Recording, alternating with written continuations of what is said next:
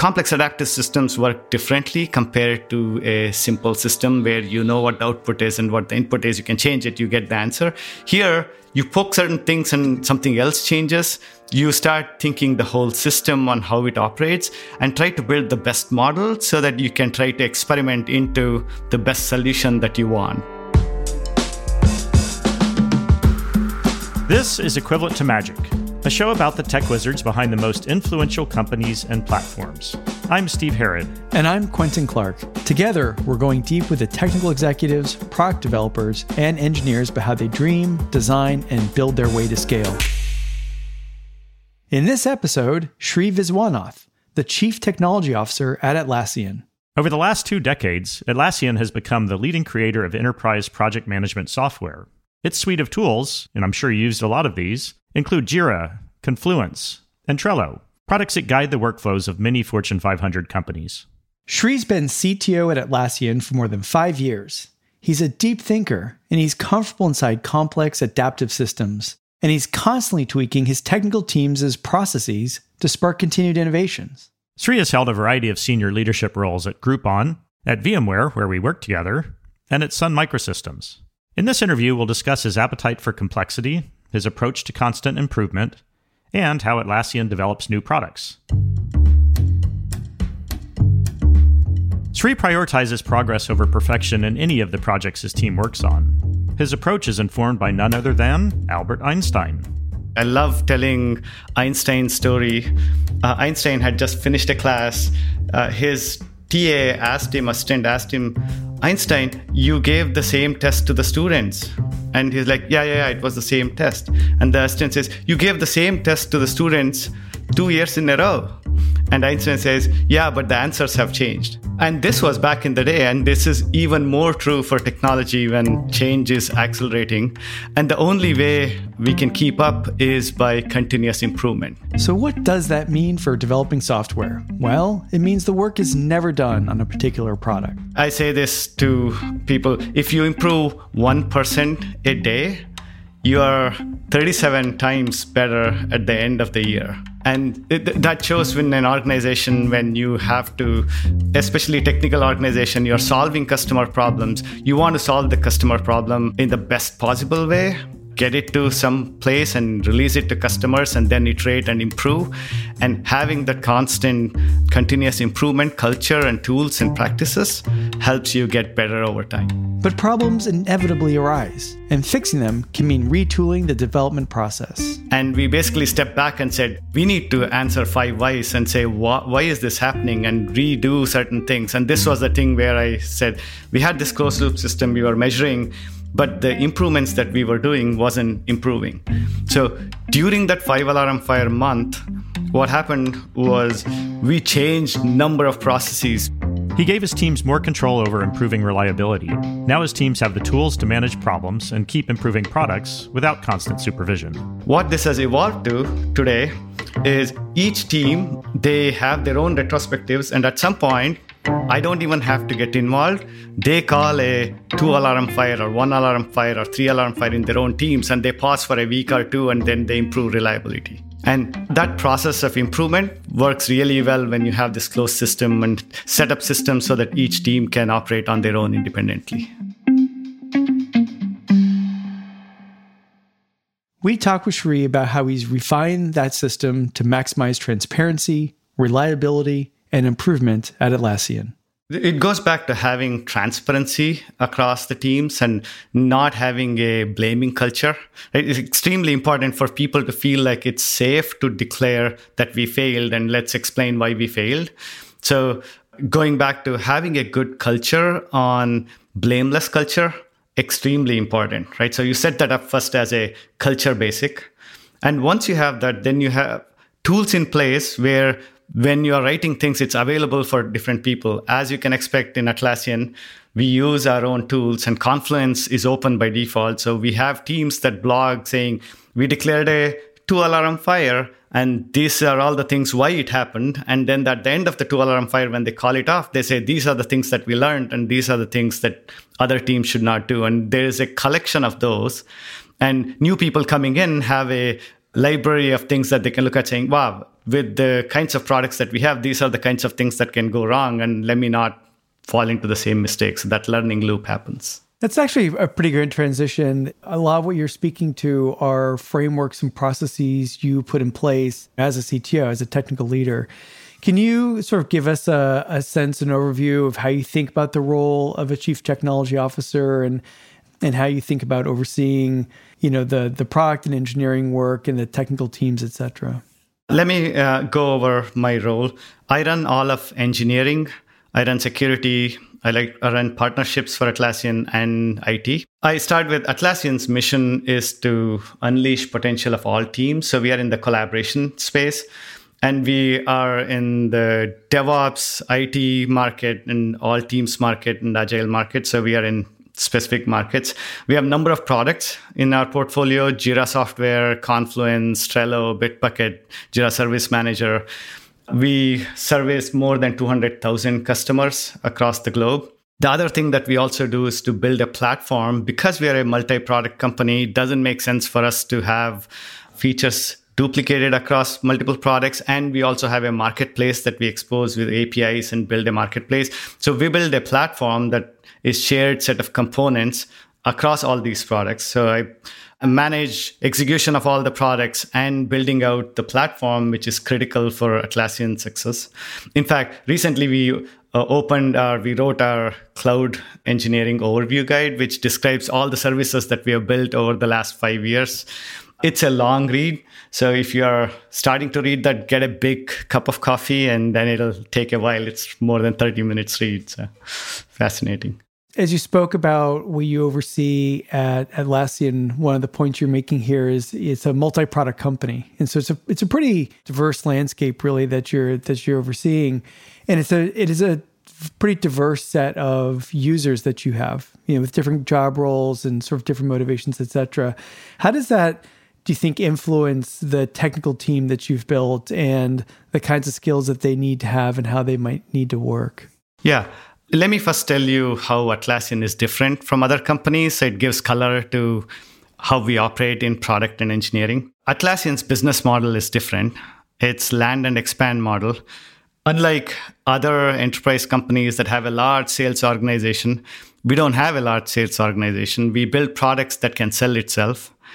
And the business model that we have is we build awesome products. We target a huge TAM. We land in specific companies. We price it low and give huge value. We only sell online. We have a number of things that are different from other companies. We price online. We have all products that can be tried for free and easily bought online. We have no forms or gates. We don't do any custom contracts. The price you see is the price you pay. So it's a bit different from how other enterprise companies operate. What it does is it has a very different growth profile in terms of in how companies use. Our products, Jira and Confluence, for example, lands in a company. One team uses it. They love the product. They become champions. They tell other teams inside, and the second team starts using it. Over time, they are using more products and more services. They start upgrading to premium products. We have marketplace with marketplace apps. So they start using marketplace apps on top, and they start using it for different use cases with all our products. So that's our land and expand model, which is pretty unique compared to other companies. And coming back to your question on how it changes R&D, it actually is very different in how we operate. For us, we not only build our products, but we have to build it so that it sells itself. And it sells itself to different types of teams, right? We target technology teams. We have people who are non-technical people who need to use our products, so it needs to be ease of use. And we have been around for 15 plus years, so it needs to work with new users who come in today. It also needs to work with people who are extremely advanced users for 15 years. It needs to work for a 2% startup in garage. And also Fortune 500 companies. We have most of the Fortune 500 companies using our products. We also allow extreme customization with all the APIs, and the marketplace that we build needs to work with that. We have built out the cloud side. So we used to be both on-prem and cloud. We are heavily focused on cloud, and we are moving to cloud. and our products have to adopt all the platform services that we build and make it all self-service so customers don't have to worry about having a large professional services building it. So that's all the complexities that goes beyond other companies, other enterprise companies building it. On our technical teams, all this makes it different. We hire talented engineers. We have super smart engineers, as you can imagine. We are a teamwork company. Our ticker symbol is team. We focus a lot on teamwork and making sure the teams play well. The big part is it's not just that they work well in a team. We want to become a model of how that's built, and we take those concepts and put it inside our products. So we know that transparency, for example, builds trust in the team. We try to put transparency as a concept into our products. Confluence, like I said, is open by default. So when you blog something in a company, it's visible to the whole company. So there are those things that we do. And if you compare with other companies, we invest roughly about 40% of revenue on R&D, which is one of the highest investment as a percentage of revenue in the kinds of companies, enterprise companies around. So all that makes it different. We have companies like SpaceX and NASA and other mission critical use cases that customers use. The way we try to scale over time is to create these what we call triad leadership teams with product design and engineering working together in small teams as possible so that they can own a specific feature, a specific microservice, and deliver end to end. Right? So that's the rough overview of how we are set up. Yeah, and while we're talking about teams, I guess two other things I'd like to dig into. One is the remote nature of everybody, not just during COVID, but in general. But then also just you personally, you've been through a bunch of leadership roles at Sun, VMware, and Groupon. But you're now, I think there's almost 5,000 employees in your group. Maybe you can talk about how those two challenges, a growing org and an increasingly remote org, have challenged you in your executive role. When I joined Atlassian, my org was roughly about 500 people, I would say. It's grown like 8-fold today, right? So the complexity of the org has definitely increased over time. We have acquired companies. We have built new products in-house. So the number of products have increased. So overall complexity has increased. The thing that I am really lucky is I've built an amazing leadership team. So I used to be the person who had to get the right people on the bus and hold the high bar. Now, all my leadership team does that. So we have built out an organization that can be high performing with amazing, talented engineers. I focus a lot on making sure that we can increase velocity and make sure that we have systems in place so that we can keep executing on all these different initiatives that we have by having a loosely coupled, highly aligned teams, right? Those two concepts of trying to make sure that we are highly aligned across all these different initiatives, especially when you have a platform that consists of so many different components, and I'm happy to cover the different things that we have built in the platform, but coordinating between those and making sure that the products actually leverage them and we get the benefit of the platform both internally and externally. That alignment, extremely important. There are different ways companies do it. One of them would be brute force, top down, and making sure that you coordinate a lot and have a ton of people trying to coordinate. Not as scalable, right? How you want to set it up is to have it loosely coupled. We have more than 1,500 microservices running in production. We want to make sure that each of those teams can run as fast as possible with clear APIs, but still be fully aligned with the overall mission. So we use tools like OKRs as a company level mechanism to have goals at the highest level and try to have each of the teams try to align to those and then make sure that that all fits well in the overall mission of the company. Yeah, that's a great way of structuring and scaling. And you talked about these triads working as these units, these engineering units of capacity to go tackle work and loosely coupling, but there's a balance there, right? Between these sort of company objectives and responsibilities or commitments you have to larger customers or to a roadmap and that loosely coupled execution. You know, what do you see as not just your role, but really the role of the leadership that's around you in sort of binding that together and keeping things reasonably coordinated, even with, you know, that execution freedom you're talking about? The thing that we try to do is to create these guardrails and focus on what needs to happen so that we can unblock teams that can run on its own. Certain things work really well in terms of how we set it up. We use our own tools. As you can imagine, we dog food every one of our products and we use it extensively. For making decisions, we use this framework called DAISY, where there is a clear decider and the clear people who work on it and who approves the decision and things like that. So the DAISY framework, there's a template on Confluence, and teams write these DAISYs and it's documented, so you can go back and check what decisions are made. And if there is something wrong, then we can go back and figure out if there's a bigger involvement needed. There is always a learning loop in that.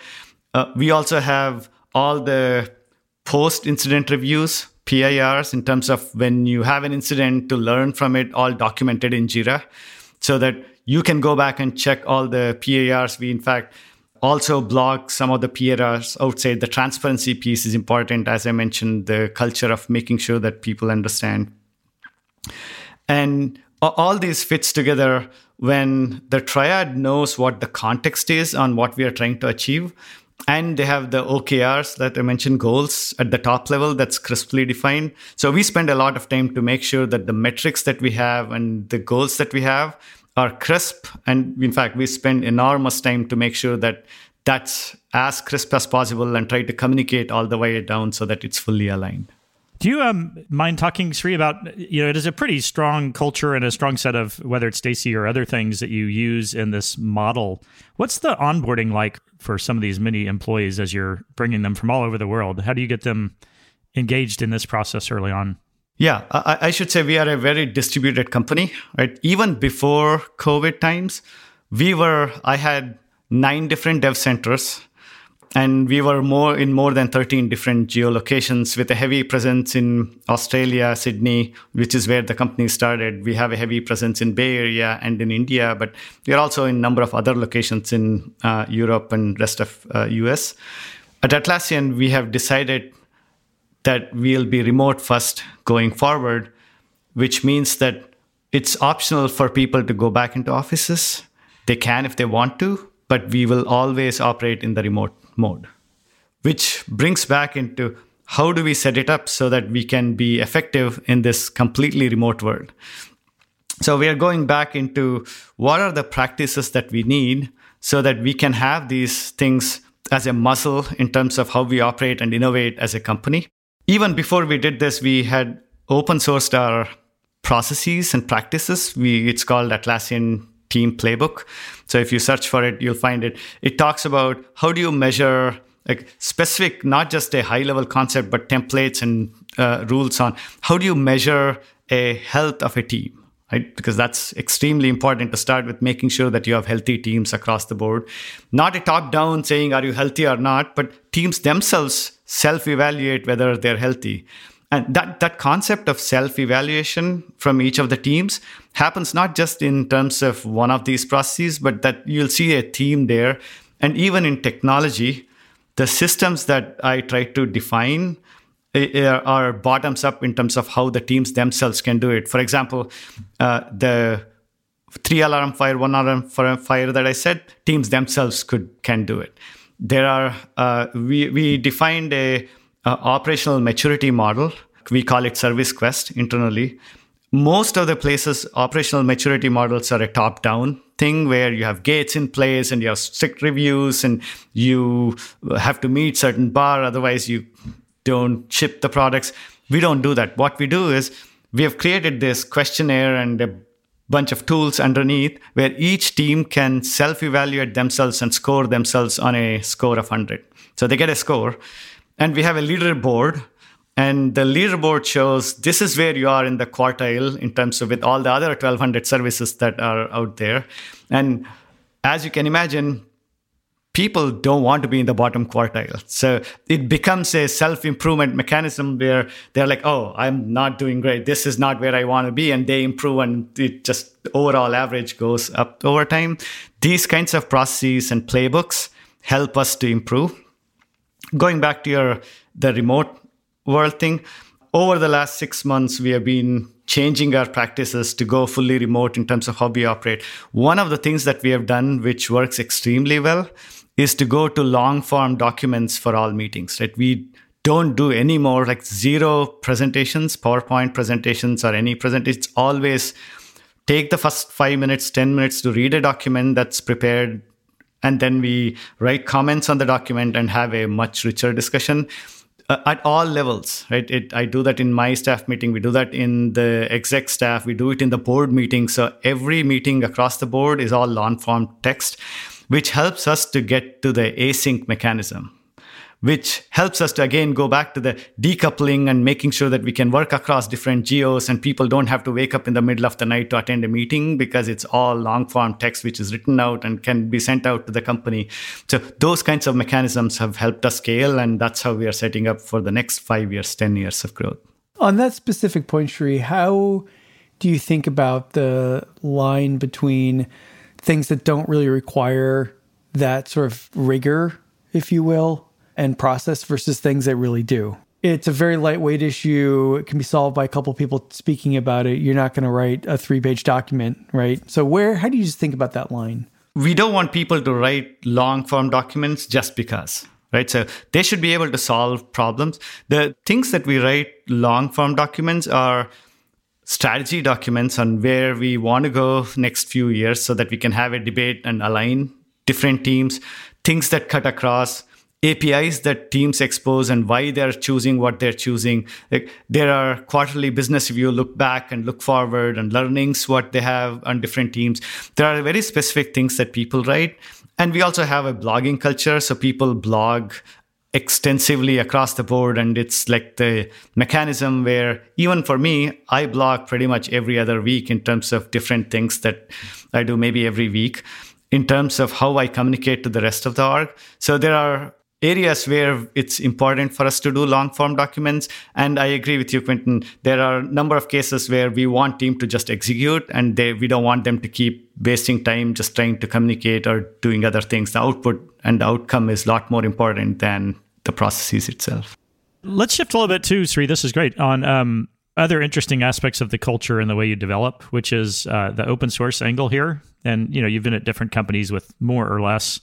I believe you even worked back at Sun in the early Glassfish days. Talk about just your view of open source, how it impacts what you're doing today, and how you think about it going forward. Yeah, absolutely. Glassfish, wow. That was 15 years ago. Let's zoom back. Things were different back in... I think it was 20 years, just to make you feel even better. Exactly. It was so different. We were, at that point, we were building J2EE and Glassfish App Server. We wanted to go 100% open source. And this was not common in terms of how you take open source. People would do open source where you try to push out something, but you have your own internal code base. We didn't want to have an internal code base. So we went 100% open source, 200 people developing on a external code base, and completely 100% open source. And we wanted to go agile. Right at that point, where it was like the hottest thing, we were doing a weekly deploy with CI/CD across the board. In fact, Kozuke, who built Hudson, was in our team doing CI/CD for Glassfish. We used Hudson back in the day at Sun.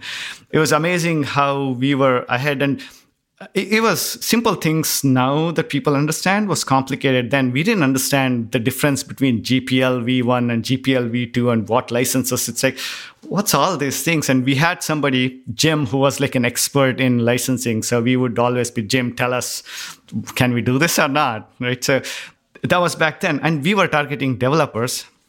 As you know, developers are highly opinionated and vocal.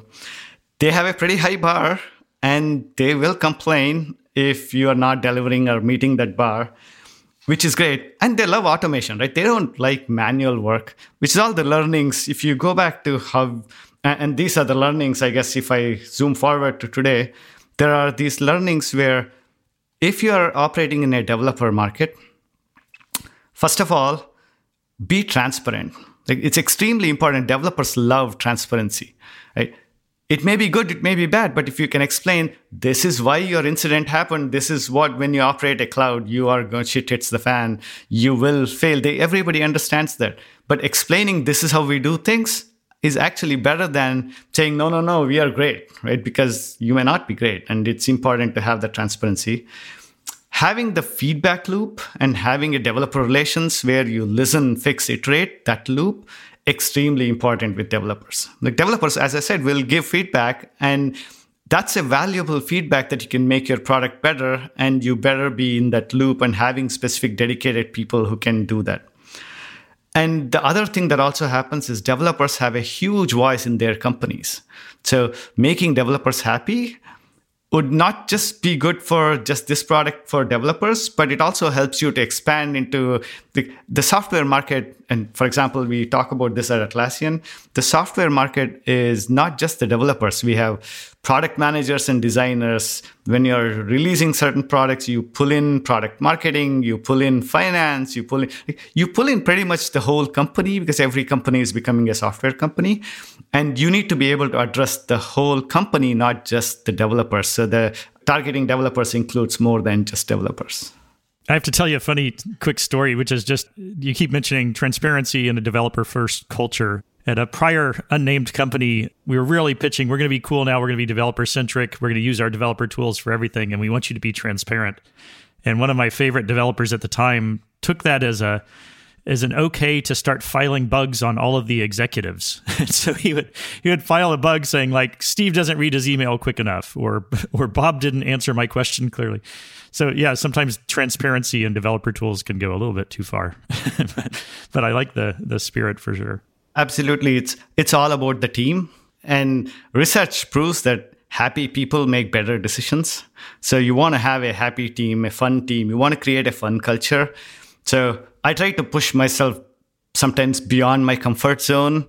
I've done crazy things like singing song when I'm so bad at it, trying to write poems when I have no clue what I'm writing, doing funny all-hand videos and things like that. Steve, you might remember back in Horizon days, we had shipped a Horizon 1.0. And Steve, we invited you to this all hands and you had no clue what was coming. And we had planned this Horizon Suite Strikes Back skit where I was the Darth Vader and you were the C-3PO, and we gave you this sheet of paper and it's like, there, highlighted your lines, read it. And you're like, what? And you had a costume and you were great. And that was a lot of fun. Steve Herod as C-3PO. I like it. That's great, though, Sri. And I do think you're right. This notion of humility as a leader, you've always done that quite well. And I think that plays out really well. Yeah, and I think people often see the humility very correlated with a learning mindset, a growth mindset, right? Leaders who are willing to, show that they're willing to try new things or be open to learning, I think really helps, which gives you a little bit of permission, if you will, to also have the hard moments with engineers, right? When a project maybe is not quite going the way it should be, or requires all hands on deck, or requires that we, to your words, 3-alarm fire, that we engage differently. So are those tough moments, and how do you think about leading teams through those, but again, balancing that safety, right? To admit the mistakes and lean into it versus, taking it seriously enough. It's not easy. It wasn't easy for me too, because you grew up in a culture where you want to succeed and you have to get good grades and all that, especially growing up in India. It was always that you had to be in the top 10 to get into the certain school. You have this competitive nature, and failing is not something that is part of your DNA.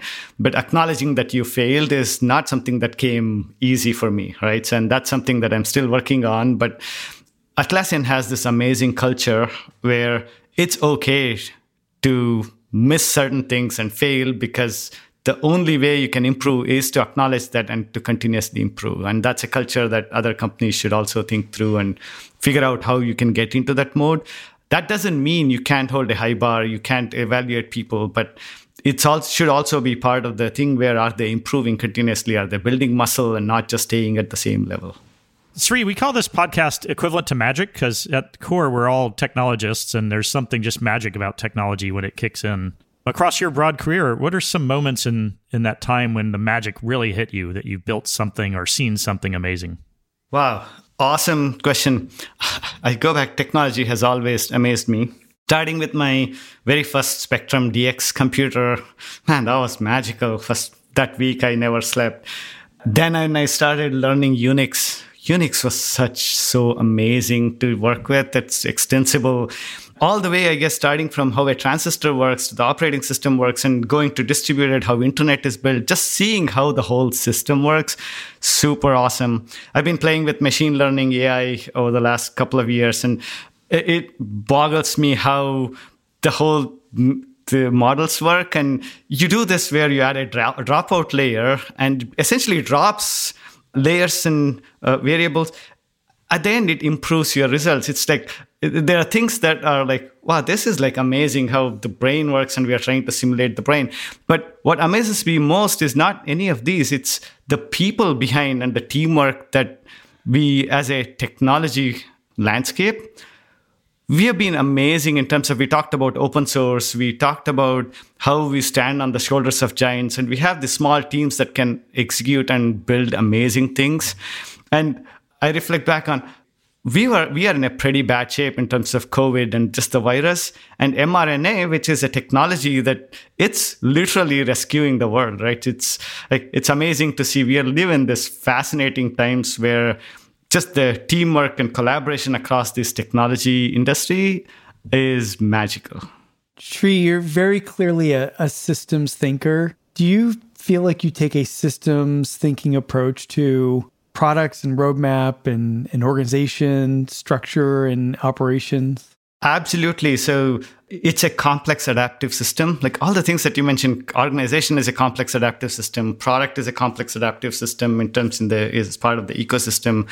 And complex adaptive systems work differently compared to a simple system where you know what the output is and what the input is. You can change it, you get the answer. Here, you poke certain things and something else changes. So the best way to do is going back to all the things that we talked about in this podcast. You need to make sure that you can measure things and you can change things. You take your best guess to start with, but then you start thinking the whole system on how it operates and try to build the best model so that you can try to experiment into the best solution that you want. And sometimes you don't get the right answer because there is no right answer in terms of how this model behaves, but you keep iterating on it so you get better in terms of how you operate as an organization, as a technology. Code bases are pretty big, and especially with machine learning AI coming in, it also makes it even more complex in terms of how we do. And one of the things that we try to do in terms of complex systems, trying to break it down into making it complicated systems, which is you understand specific pieces, you create these microservices, you have clear interfaces, and then you link it. So at least when you break it down, you understand little pieces and you can operate on those and you can make those better. And hopefully the whole system becomes much better. Sri, you've talked to us about a Project Vertigo, which we'd like to have you speak about a little bit. And I can empathize with this a lot because I was at Microsoft when we took all of our on-prem products and turned them into Azure. And so I know just how daunting and transformative that is. When I started at Atlassian, we were mostly an on-prem company. We had a cloud, which was essentially taking the on-prem code base and running one per customer, single tenanted. And as you can imagine, we had 100,000 customers running 100,000 full stack, one per customer. Extremely hard. Deployment would take 24 hours. Undeploy would take at least 6 hours. If something went wrong, team had automated the whole thing, but still extremely complicated. So we knew that was not the right approach to create a world-class cloud company. So we did a number of things, and we started thinking, we need to get to cloud. And the number of things that we had to go through were so complex that the team said, it's like mind-boggling. It gives me vertigo. And that's how the name Project Vertigo came in. What we did was we forked the code base and the organization so we could go cloud native. So we set up a on-prem org, which was different from the cloud org. And on the cloud org, we decided to go native on AWS, right? Which is different from how other companies choose. Some go into this Kubernetes or some abstraction layer and use the minimum thing. We were trying to optimize for speed. That we wanted to make sure that we add value to our customers, and everything underneath, we could use any system that's out there. So we wanted to move fast. That, by the way, that decision has been amazing, right? It's been great for us. We have gone from doing on-prem-like deployments every so often to having 1,500 deployments a day right now. So that clearly has sped up our innovation. When we were moving there, we weren't just moving what we had to the cloud, to AWS. We were also changing from single-tenant to multi-tenanted code base. And we were trying to create a platform. And we were trying to make sure that we removed all these legacy code, because on-prem had this 7 different versions of support for databases and 25 different versions of libraries. And we were trying to do literally a surgery across the code base, a 16-year-old code base. Not easy. And then you have to migrate 100,000 customers into this new platform. And as you know, migrations are hard. Migrations are much harder than what you expect, right? So if you think it takes you 6 months, it'll take you 12 months. So one of the things that we did was we took the first year just to do the surgery and get to a point where we could migrate. And the second year, we essentially migrated all the customers over to the new platform. And that took us 2 years. Lots of learnings for this. I'll talk about those. But we started talking about Vertigo after we had done the migrations, and customers are like, oh, I didn't know you did this project. It seems to be faster. Because what was happening was in the single tenanted mode, a 2% startup in the garage had a full instance, and Fortune 500 company had the exact same full instance. There was no other way to add more servers because it wasn't horizontally scalable. And then from then on, we have been on this journey to create a platform and add more microservices and break down the monolith. So that journey continues, and we are in a good shape. But as you know, it never ends. The monolith never fully goes away, and you keep working on it. But the learnings from this Project Vertigo, and many companies have to go through this monolith to microservices journey or on-prem to cloud journey. There are a few things that we learned that may be critical for people listening. Number one is it's extremely important to have clear goals, right? Goals on why you're doing it, and make sure that it's at the company level, not just at the team level, but at the company level, because you know it'll take longer and you don't want people shutting it down. That's what happens in many places. So having the company buy-in, CEO needs to be vested in this, extremely important. Second is invest in tools. Like early on, not during migration, but before migration. So we spent a lot of time building tools and creating cohorts of these customers. So we knew which bucket of customers to move, which cohort of customers to migrate over. And we were extremely thoughtful in migrating because we hadn't done the full surgery, but we knew it would work for customers because they only used a slice of the product, things like that. So that helped us to learn and fix things as we went. And we had changed so many things in terms of caching, and in cloud native works differently in terms of how it is. We had all in-memory caches, and it doesn't work when you go into a cloud mode. So we had to rip out all those and create memcache that sits outside. And oh man, that was hard. But having these tools helped us to verify those and make sure that we add security layer on top and all the things that you have to do in a cloud native setup. And the last thing people forget is it's a technical problem, but more so it's a people and DNA problem, right? So you need to work on the culture and the people and DNA to make sure that they understand they're in cloud native. It's very different from on-prem. You build it, you run it. Culture is extremely important. It's easy to just explain, say, oh, of course, you are building the service, you get woken up. But when you actually get woken up, the way you respond, the muscle that you need to run this incident management, all those need to be completely built in. Otherwise, you migrate customers or you move into cloud or create these microservices, and then there is chaos on the other side, right? You want to avoid that. Yeah, it's funny. When we went through Azure, we used to talk about how the culture changed, our processes changed, the technology changed, the business model changed. Like literally everything changed. It was like over a 2-year period, you would hardly recognize anything other than some of the people were still there. Which is exactly what has happened for Atlassian too. Now we are considered a premium cloud company. We have end-of-life our on-prem server product. And we are focused on building out all the advanced features in cloud. We have standard premium enterprise SKUs, and we built out a full portfolio of things. So it's been an awesome journey last 5 years. It's a great story. Sri, this has been awesome. Congrats on an epic career and being at a great company like Atlassian and on all the things you've done there. We really appreciate your taking the time here today. And really learned a lot. Thanks for having me. Equivalent to Magic is a podcast from General Catalyst, a venture capital firm investing in powerful, positive change that endures. To learn more about our investment approach and our portfolio, go to generalcatalyst.com. The show is produced in partnership with Postscript Audio.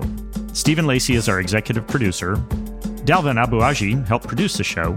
Sean Marquand composed the theme song and mixed the show. Special thanks to Rhonda Scott for making the show possible. Please give us a rating wherever you get your shows and spread the word on social media. Stay with us as we go deep on the technical stories behind the world's most influential companies. I'm Quentin Clark. And I'm Steve Herrod. This is Equivalent to Magic.